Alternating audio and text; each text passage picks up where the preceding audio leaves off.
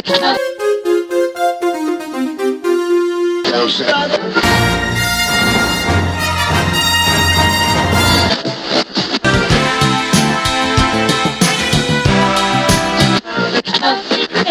Not Playing with Lex and Dan.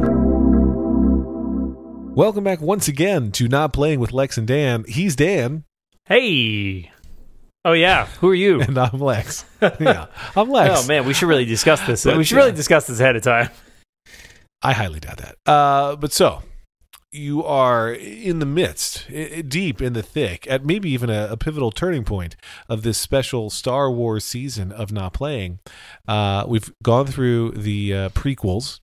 We've watched Rogue One, and I am led to believe by you, Dan Morin, that Rogue One will somehow lead somewhat seamlessly into Star Wars, which was rechristened Star Wars Episode 4, A New Hope. That's all pretty accurate. I will note this is the halfway point of our season, since we have 4 movies down and 4 movies to go. Math checks out. Yeah, so you've made it. You've made it over the hump of the middle, and it's smooth sailing.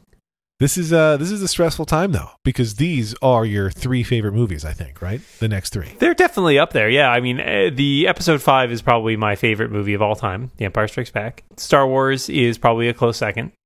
And Jedi's on that list too. It's maybe it's hard for me to separate them too, right? Because I kind of view them as like one thing. One 6.5-hour film. Yes. So here's what I can tell you about my knowledge of this movie. First of all, you have seen this one at some point, right? I believe I have seen it one time. Possibly not all of it, but certainly most of it.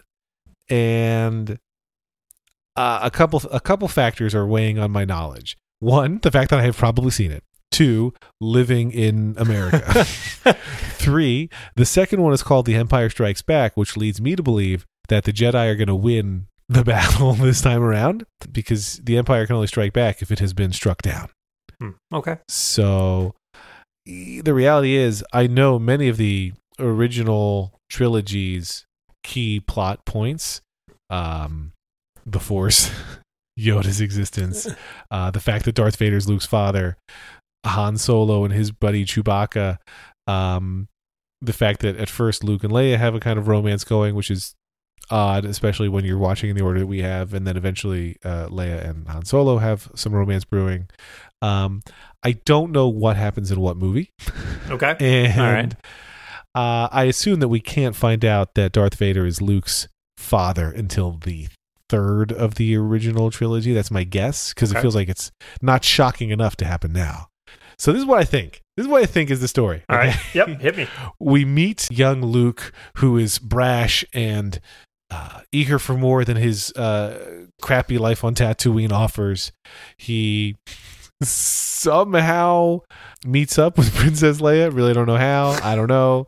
And I don't know. And he somehow meets up with Han Solo and Chewbacca, and they all decide, hey, and this is probably largely based on Spaceballs, but they decide, hey, let's fight bad guys together. And they do, and they win. I am guessing that this ends with the Death Star being blown up, but I don't really know that. That you know what? Your odds are good on that one. Okay. I assume Yoda appears in this first one. I know that Yoda is living in Dagobah, which I also know from a Weird Al Yankovic. I was going to say, I had a feeling that was going to happen. But I would say that the biggest bulk of my knowledge of the next 3 comes from Spaceballs, for better or for worse. Probably for worse. So that's where I am. Yeah, it's gonna miss the boat on a few things. I really thought I think I mentioned this to you already. I really thought for a long time, I have learned since this is not true, that the moments in Spaceballs where the hero there loses his ring that contained the lightsaber, and then he is told by Yogurt, it's the Schwartz is in you, like you don't even need it, and then he could just like create the saber from himself. Yeah. I thought that was from the original movies, but it's seemingly not. I don't think anybody ever manifests their own lightsaber powers from within their hands. Yeah, I would not hold your breath on that one. Yeah. But I'm hoping this one has the infamous cantina scene, but I don't know if it does. Mm-hmm. And I know that, I believe that Tatooine has 2 sons. Yeah, they're named Daryl and Robert. Mm-hmm. Yep, 2 sons. The Tatooine Boys. The Tatooine Boys. Daryl and Robert Tatooine. Yeah. They're a musical act. I was thinking all day. I even talked to my wife Lauren about this at dinner. I was saying, like, I think maybe Dan was hinting that this one's going to start where Princess Leia has just been given the the instruction disc on how to blow up the Death Star, but I feel like it can't possibly start with a princess getting a disc and loading files. This seems like a very anticlimactic way to start a movie, so I don't know. Okay. All right. Yeah. But Perhaps I've said too much already. The pressure I have to is like on. this movie. Otherwise the rest of this series is going to be pretty much a letdown for you. That's good though. You seem like you're well prepared. You seem I don't feel it. No, that's good. You're not well prepared at all. I was just trying to give you a false sense of confidence. Thank you. And I'm trying to think if there's anything else we need to cover. Oh yes, so versions of this movie. There are multiple versions of this movie. The version we are watching, and I will not, let's just say we've acquired a version of this movie. We will be watching it. It is known as the Despecialized Edition, and we'll go into a little bit about what that means afterwards. Let's just say it is an attempt to faithfully recreate, as close as possible, the original theatrical release in 1977 of Star Wars. So there are changes made later on in subsequent versions. This should not have any of those, but it is an attempt to use some of the best quality film. So you might notice, as we watch it, Lex, you might notice that the quality of the scenes we see may vary at times slightly because they're pulled from different sources. Got it. But it's meant to be as close to the original version as possible. This does not have extra characters or effects added and improved. Okay. Yeah, so this is meant to be as close as possible to the 1977 version, and there are a few differences. We can talk about those afterwards. There are, in fact, multiple versions of the Despecialized. I don't remember which one I have, so sorry. Well, I honestly, I feel like this is my best shot to need the fewest explanations. I mean, I know that it goes pretty deep, and I know that fans can go pretty deep in analyzing all sorts of stuff from this movie. Sure. But my optimism is this was the first one. Like, everybody who was watching it was getting it for the first time when they saw it. So I feel not only like I that, got a decent shot. Not only that, but you've seen 4 movies already, so you may be ahead of the game. Right. So I feel like I should be able to follow the plot, and we're going to blow up some Death Stars, and maybe just one. And there's the scene where, and he got a lot of practice in the previous one, but there's a scene where Darth Vader's mad at somebody, and he's going to choke him without touching him. Yeah. So I think that's going to happen. I'm not touching you. Does this bother you? I'm not touching you. Yeah. Yeah. Okay. All right. And I think, is this one where the stormtrooper bashes his head into the wall? That's which I'm guessing you only know because I did it in a presentation. No, you knew it beyond that. I'm a big fan of movie mistakes. Okay. A thing that annoys everybody who knows me and watches movies with me. Not you. I've never done this to you, I don't think. But, like, I don't even try. And it happens with TV shows, too. Like, I notice many of them. And as a young person, I really got hugely into it. And so I bought books about movie mistakes. I was a big fan of that moviemistakes.com website, which still exists. It hasn't been updated since, like, the 1980s. I mean, movies have been added, but the design is the same. Anyway, but I've seen the actual video and, like, slow-mo of that guy bashing his head in. I feel bad for that guy. It's pretty funny, though. It is. I enjoy it. All right, so I think we are pretty much ready to get going here. We'll be back shortly to discuss Star Wars Episode 4. May the Force be with us all. Listen, don't miss out on the opportunity to watch this movie with us. It's possible to do. All you have to do is become a member of The Incomparable, right? That's easy to do. You can go to theincomparable.com/members and sign up. We got a variety of plans that you might enjoy to support all the great shows on The Incomparable, and you get to watch along with us, as Lex said. And if you already are a member, or as you're becoming a member, you get to choose which hosts deserve your sweet, sweet cash, and we suggest you choose us. Or at least me. Mm-hmm. Him. Yeah. Thanks, and enjoy the show.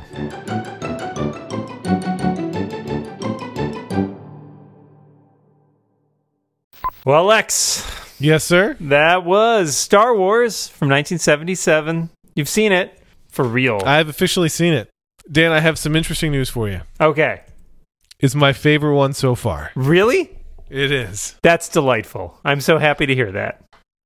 Why? Why is it your favorite? I noted while we were doing it, and people who've listened to the commentary might note this, I feel like we were quieter I felt the same way. And I didn't want to say things because I dialed it back a little bit on my part because I didn't want to ruin anything for you, like by distracting you or anything. Right. But yeah, I want to hear what you liked about it. Well, I felt like the Force was strong with this one. No, it was so. I have a small list of questions that I took some notes on, but for the most part, I felt like I really understood what was happening. Mm-hmm.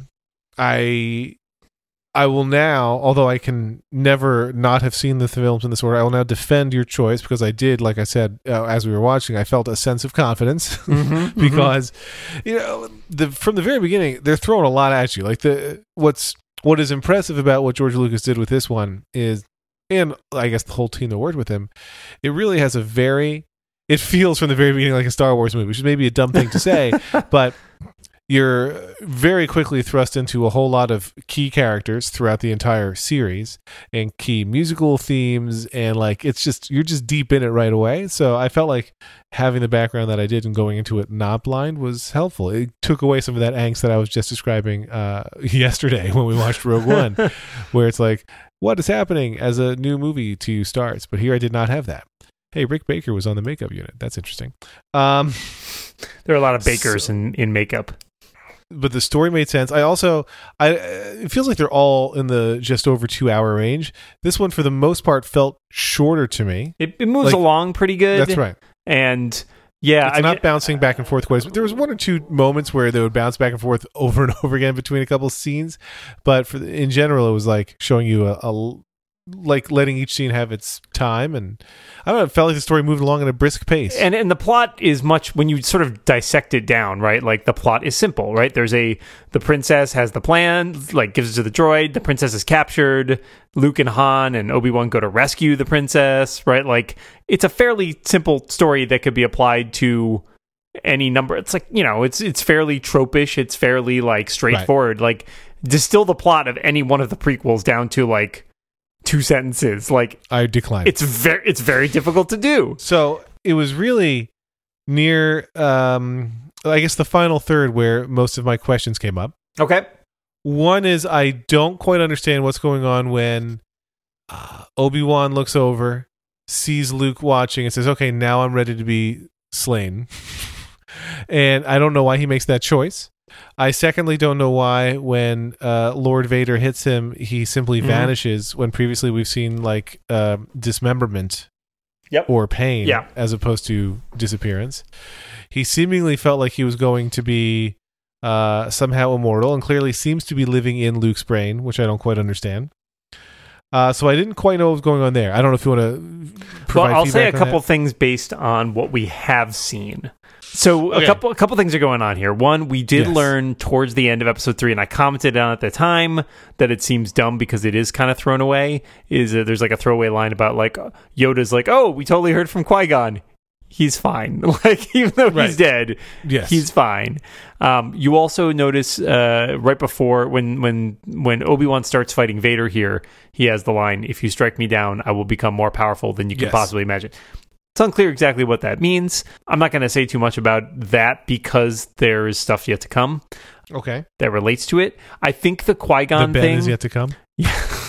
I think the Qui-Gon thing is it's lazy and sloppy to me because again, it's one of those things that's tossed off in episode 3 to make you to like seem like it's setting up something, and it's never really explained. So it's one of those, moments where they tried to sort of retcon something, and I don't think it was very successful. So there's not, you should be a little bit surprised, but again, this is one of those situations where you have a different viewpoint because you have seen the prequels, as opposed to somebody coming into this fresh would just be like, oh, that's weird. Why did that happen? But they don't have any basis for comparison. Again, coming in the direction of the film watching that I've done, I would have loved to see some acknowledgement. It's totally acceptable as is that Obi-Wan is recognizing Anakin, even though he's not seen him in this, like just from Force detection and all the ways that they always know when each other are around. It seems clear that they do know. Yes, like he knows it's he knows mentioned Obi-Wan is there, and yeah. Right, and Obi-Wan knows who Vader is, even though we are not told as the audience, but they seem like they know each other, right? Like there's familiarity between them. But yeah, it is difficult coming at it. And I think what you get here there are some artifacts of clearly the whole series was like this movie mostly stands alone pretty well, right? Like if you took this out of context of all the movies, and I think that was the plan, right? Like they didn't know you have no idea if you're going to get a sequel. Exactly. And so I think there were sort of like a few like dead ends narratively that he wrote into this that then later on don't entirely make sense, like calling him Darth, as we alluded to. Like, right. There's nothing in any of the later ones that suggests that is in any way appropriate or makes sense. But it's because I think there's probably, there's some different ideas. I think a lot of people wonder if the Luke Leia thing was also one of those where it was supposed to be more of a love triangle, and then like the sister thing was decided later, and that's why it's clear to me that it has to be, because otherwise it's so weird. Right. Agreed. Yeah. So I guess Lucas didn't know that his name was going to end up being Anakin, because you'd want Ben to call him Anakin. Like that would be right. Cool if he did that. Right, exactly. So okay, that is helpful, and I will keep watching I'll keep watching the stars to see more about this kind of Obi-Wan immortality, because I thought, perhaps wrongly, that Obi-Wan appeared throughout these original three. So I don't know how that's going to work. Okay. Because I don't believe there's any time shifting. I believe the next one takes place after this one. I was unclear on what happened with Han Solo and Chewbacca near the end. They're loading in their money or their loot or whatever, and Luke is trying to shame them, and he's like, whatever, dude. And then they were watching and cheering him on, but I didn't know from where, and if we had seen when he's like, oh, okay, I'm gonna stick around and watch this. Like I didn't catch the moment where Han Solo has a change of heart and decides to watch. Yeah, and where he's watching from. It's off screen, and I think the implication is that they start to drive away, and then they're like, no, we can't do this, and they turn around and come back. So they're just hanging out with Leia and the rest of them. No, they're in their ship. They get in the Falcon and they like fly off. So how do they know? How can they see what's happening? I don't think they do necessarily. I think at a certain point they decide to come back. Some of it is luck. Like they turn around at the right time and come back, and then like when they get back, they're like, oh look, there's a fight going on over there. We better check it out. Uh-oh, Luke's in trouble. Oh, so they're watching it from space? Yeah, they're in space. They're in space. They're in the Falcon the whole time. Got it. Yeah, it's weird. It seems like they have a very impressive view of what's going on. So Obi-Wan suggests to Luke, you don't have to use the computer. You can just do this via the Force. Okay. It seemed like he was still flying the ship with his hands, which I thought seemed unnecessary if he was going to use the Force anyway. Well, he's not using the Force for everything. He's just using it to guide the torpedoes. For the torpedo. He's not super trained either, right? Like he's only had 12 hours of training. But he does some move that gets Darth, as I like to call him, and another Imperial soldier, air pilot, to seemingly bump into each other or something. Like, what set off Vader spinning in circles? I can see that be a little confusing. What happens is Han and Chewie come in on the Falcon, shoot one of Vader's wingmen. The other one collides with him, like they just freak out. And that I definitely Vader did not out. Get that. Yeah, you have to see. There's like an angle from the laser shots, and it's also what's funny is I think I ran through this during a presentation I did once about funny things from Star Wars. But if you look at the timing, it doesn't entirely make sense. Like the one guy gets shot and blows up, and then it kind of looks like the other guy's just like, I'm just gonna ram Vader now. Like that's just bad training. Now I feel bad because that seems like a key thing that I missed, because my next question is, why are Chewie and Han getting honored there at the end? Because it seems like they didn't have nearly as big a role, but if they were right there and helped empower Luke, how did I miss them coming into I definitely did not see that. There is a scene where he goes yeehaw, and like you get the Falcon coming in with the sun behind it. So as I said while we were watching, it seems clear that Harrison Ford is having a great time in his role, which makes it enjoyable to watch. Yeah, no, I was just saying he is very good in this particular role, especially in this movie. There were a couple scenes of close-up fighting, like almost hand-to-hand fighting, that looked really lame to me. And that I can't entirely blame on, it's, late 70s or late 70s visual effects. Stunt coordination was certainly not, like martial arts, right? Like we're not as much of a thing, at least in American filmmaking at that point, right. I think. And a lot of it seems drawn more from like stage combat. Yes, it's very stage combat-ish, which took me out of it for a moment. Yeah. And even some of the shooting scenes, it seems like they're all very close to each other and all missing each other, which I know is a trope again of movies where there's lots of shooting happening because you want most of the characters to keep living for a while. But the shooting, like you even made the joke when our two favorite droids are just going through a hallway in the ship right between a bunch of stormtroopers shooting at people. It seems very odd, and all the laser beams miss. So that part I thought was a little goofy, but overall I would say I thoroughly enjoyed and understood the vast majority of the story. I thought it had some funny moments. It wasn't as funny as Rogue One, but I thought it was funny, and I thought that people played well. And honestly, I will say it feels like, I'm trying to think of some other examples of this because there definitely are many in the history of pop culture. It's one of those things where you're like, as I was watching, I'm amazed that this got made, and I'm amazed that people liked it, because there's so much happening, and there's a lot of leaps of faith I feel like taken on the part of the creative team. There's even just like long gaps of no dialogue, where you've got a lot of stuff to take for granted or that you have to just kind of accept. I would say the cantina scene is one. The long sequence of the characters who I call the Ding Dings, because I think they were called sand people. Those are Jawas. The Jawas, right? Yeah. Yes, and where they're like harvesting the robots to resell. There's like long moments where you have to really be like, "Yep, I'm accepting of this." The fact that Princess Leia is so good with a gun, which was unexpected. But I don't know. I'm impressed that this is the thing that people are like, "Yes, I like this. I understand it." But the fact that it did so well, I think, does not feel to me like it was a shoo-in. Yeah, no, I think it was a very risky movie at the time that it was made. It was not a kind of movie that was being made much at the time. Like I pointed out to you the Easter egg at one point where outside the cantina is a pod from 2001. And like, you got to keep in mind, like 2001 was the kind of science fiction movie that was being made at that time. And that is a very different sort of movie, right? This is much more... I've never seen that one either. Well, that is much more of a sort of cerebral, like science fiction, really like asking deep question movies, whereas this is like an adventure, right? You know, it's a very different sort of movie. And, you know, a lot of the modern blockbusters certainly owe their pedigree to this movie because it kind of, you know, invented the modern blockbuster as far as that goes. And also just sort of, I think a lot of the tone of the movies that you see these days, it's like there's a little bit of comedy, there's some adventure, there's action, there's a little bit of drama, like that sort of melange of things. I think really, you know, Star Wars was one of the earliest harbingers of that. And so, but it was risky. I think I agree. Everything, you know, seems to suggest it was certainly expensive to make. They were doing a lot of special effects that hadn't really been done before. And especially a lot of the stuff they worked that was in this movie is motion controlled cameras. So like cameras going around things and stuff like that. Yep. And that was not really a thing that was being done prior to this. And so that was a really big step forward. And yeah, a lot of the effects look kind of cheesy to our eyes today.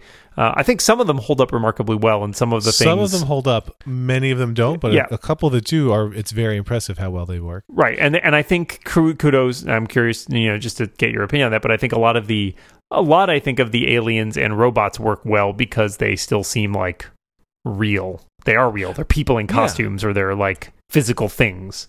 And it felt smart because we've talked in some of the movies, in some of the newer movies, obviously, that the mouth work and the lip sync is poor. Mm-hmm. The two most prominent robots do not have moving mouths, right? Correct. Which really helps a lot. And even I guess Darth Vader to a degree is the same way, right? Like given that his mouth's not moving. Chewie doesn't speak English, so you can dub everything in afterwards. I will say, you know, I had spent time thinking as we were watching. Oh, Chewie is Dan's favorite character. Let me learn why. In this film, I wouldn't say that he's certainly like likable, but he seems to lack social graces in a way that makes him hard for me to be super enamored of. Like, he's clearly communicating, and I believe Han can understand him when he's talking. Mm-hmm. But so, like, when you're at this ceremony, and it's clearly a formal event at the end, why is he just going, like, at the end while they're, like, just shut up for a minute and take your applause? Like, it seemed rude. Well, he does it. He was talking that. He does it at one moment, and you'll have to notice that everybody in the audience, all the soldiers do, like, a heel turn. So it's almost like a drill sergeant thing going on there. I mean, he's a little uncouth and rough around the edges. I think, you know, as a kid, I always enjoyed him because he's like this big giant teddy bear. And he's just so fascinating. And he's like this loyal companion. And, you know, you can't really understand what he's saying. So you have to like read the way people react to him. Right.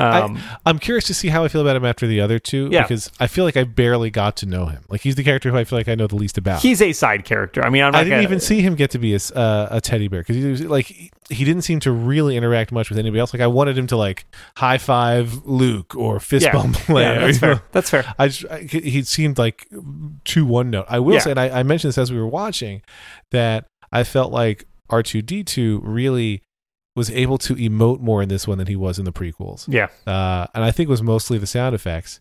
And I didn't say it as we were watching, but we talked in Rogue One about how the rustic feel of the modern stuff helped lend a sense of place. And I felt like R2 looked really good in this one. Yeah. Like, yeah. I think it was clearly the same. I'm guessing it's the same robot or built from the same pieces as whatever's been used in the prequels, but something about it felt like sturdy in this one. Yeah, he's all banged up and everything, and he's clearly been through a lot, and there's like a used car feeling to him.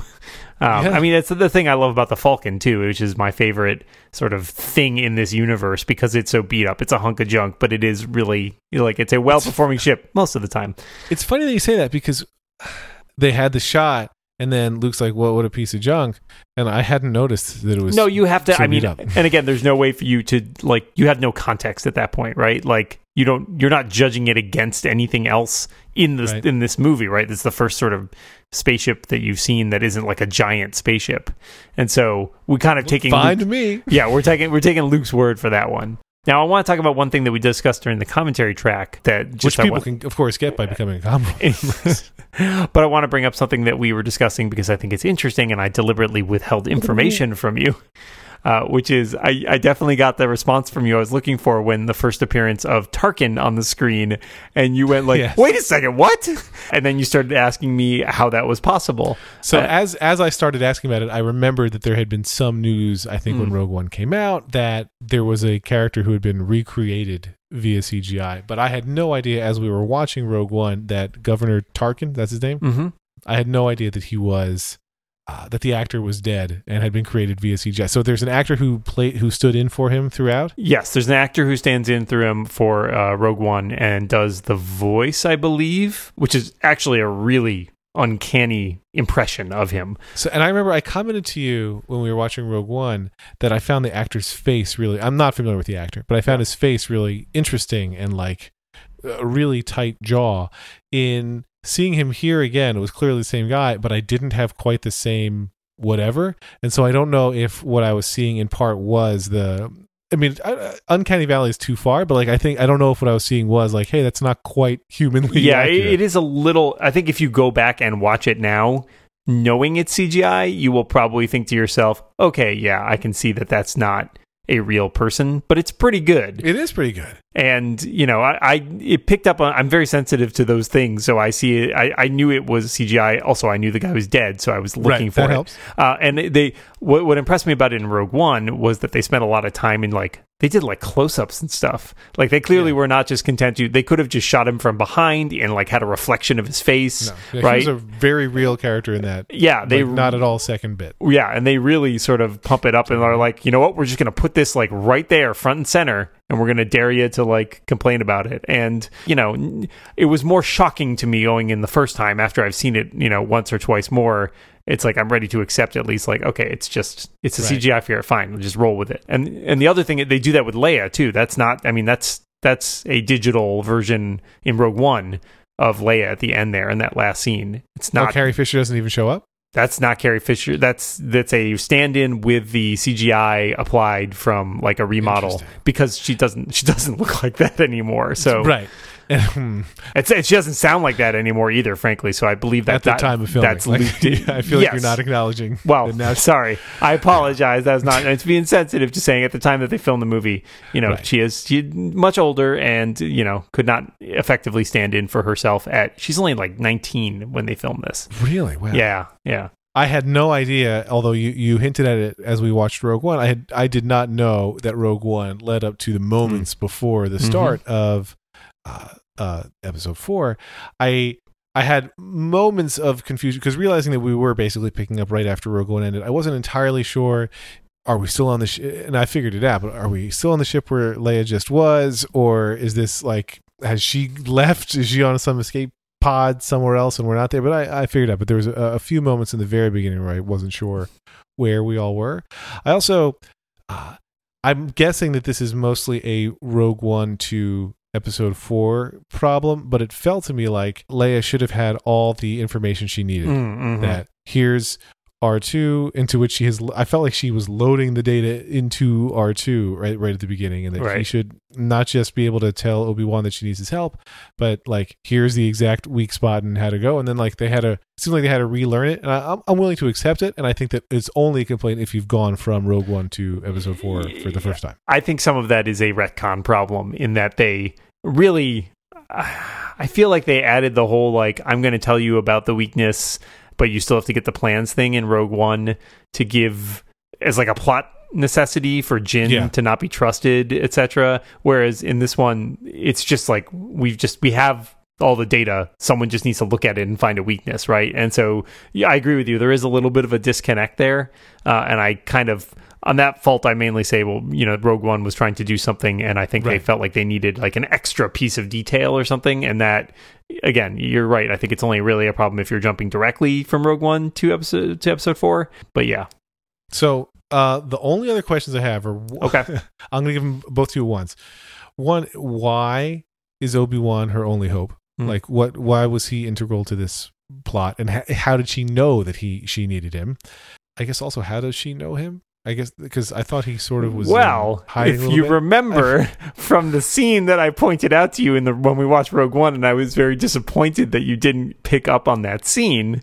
We have that conversation about Jimmy Smits has a scene where he says, he's talking to one of the other rebellion leaders and saying, she asks him, do you think your friend will help us, the Jedi? And he says, like, well, he's been living in hiding, but I will reach out to him. I'll send my most trusted messenger.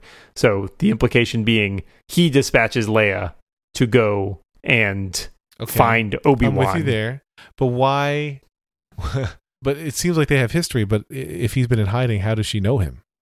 Well, she doesn't. I mean, her father knows him. She is there mainly, for her father has told her, go find Obi-Wan Kenobi.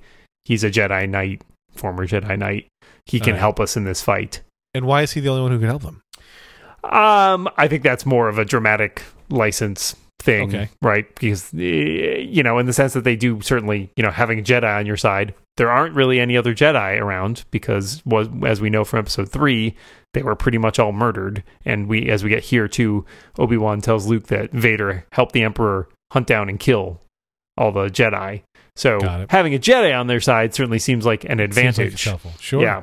So then, is it? I want to assume it's not, but is it dumb luck that the escape pod that R2 and C-3PO take at the beginning takes them to the planet? No, they're already there. So basically, at the end of Rogue One, we have the battle on Scarif, right? And they send them the plans, and we have that last scene where all the rebel soldiers are passing on the data disk, and they get it to Princess Leia. Princess Leia's ship basically jumps to hyperspace, and she is going to get Obi-Wan, who she knows is on Tatooine. So in the beginning of this movie, they're in orbit on Tatooine.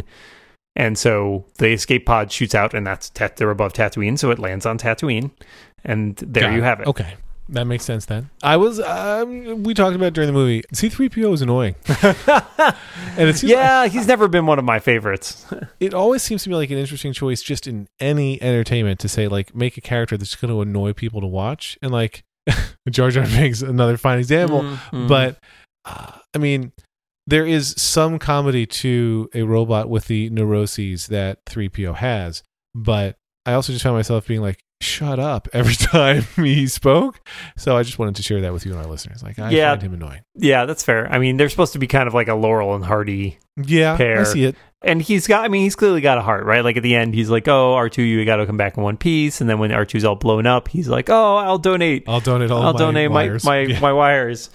So like, he clearly loves his companion there, but it's, he's an ornery, prickly exterior. He's basically an abusive husband. Let's call it. Wow. That's taking it a little far. He's constantly denigrating. That's a fair point. All right. Okay. Man, I'm never going to look at that the same way. Yeah, I'm so sorry, everyone. But I genuinely Let's shut it down. Let's go home. Let's not watch the next few movies. It was my favorite one. So Good. now I have to assume that the next one is dark because The Empire Strikes Back.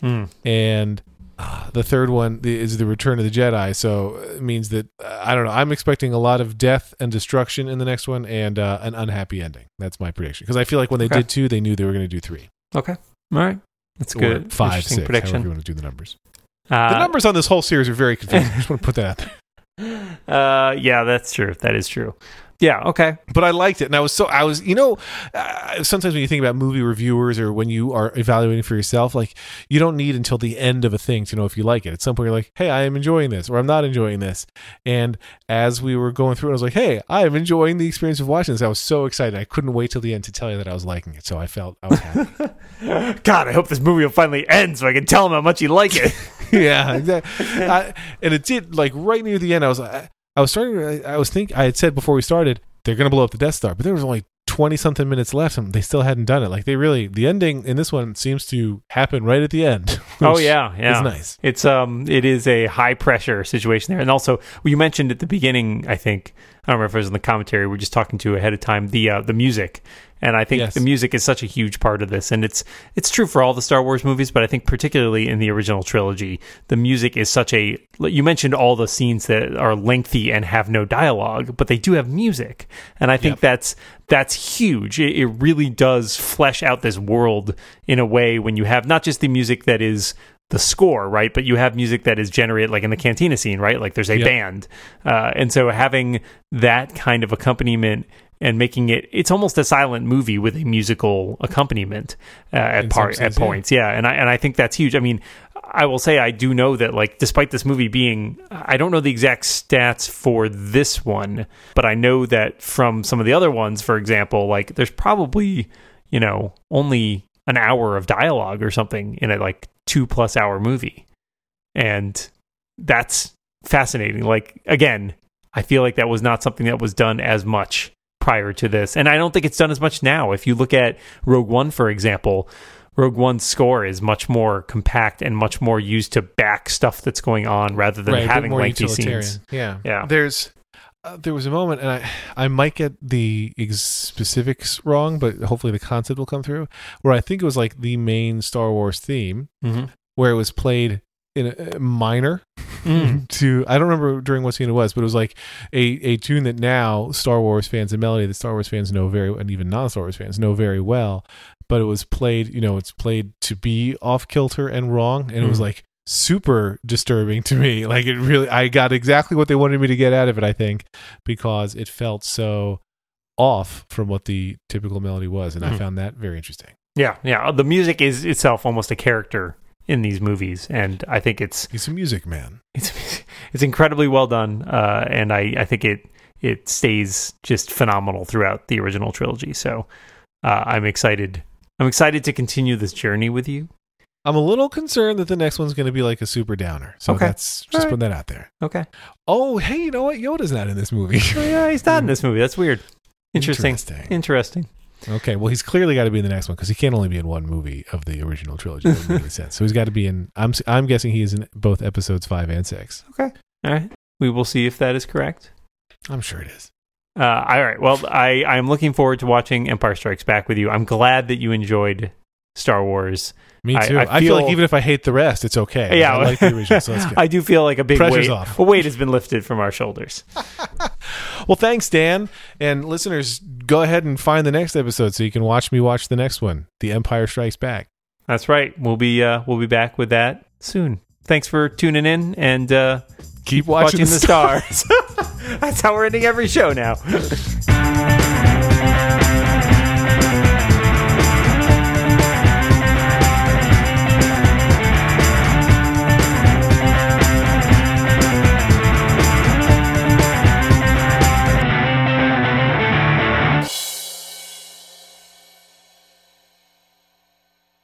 I'm not sure the Empire has an HR department. Why would that guy talk back to Lord Vader? Does he not realize how powerful the guy is? Also, it's the same governor guy, right? Yep. Him? How did they make him look so old, or look the same in the prequels? I didn't tell you because I was wondering to see if you would figure it out.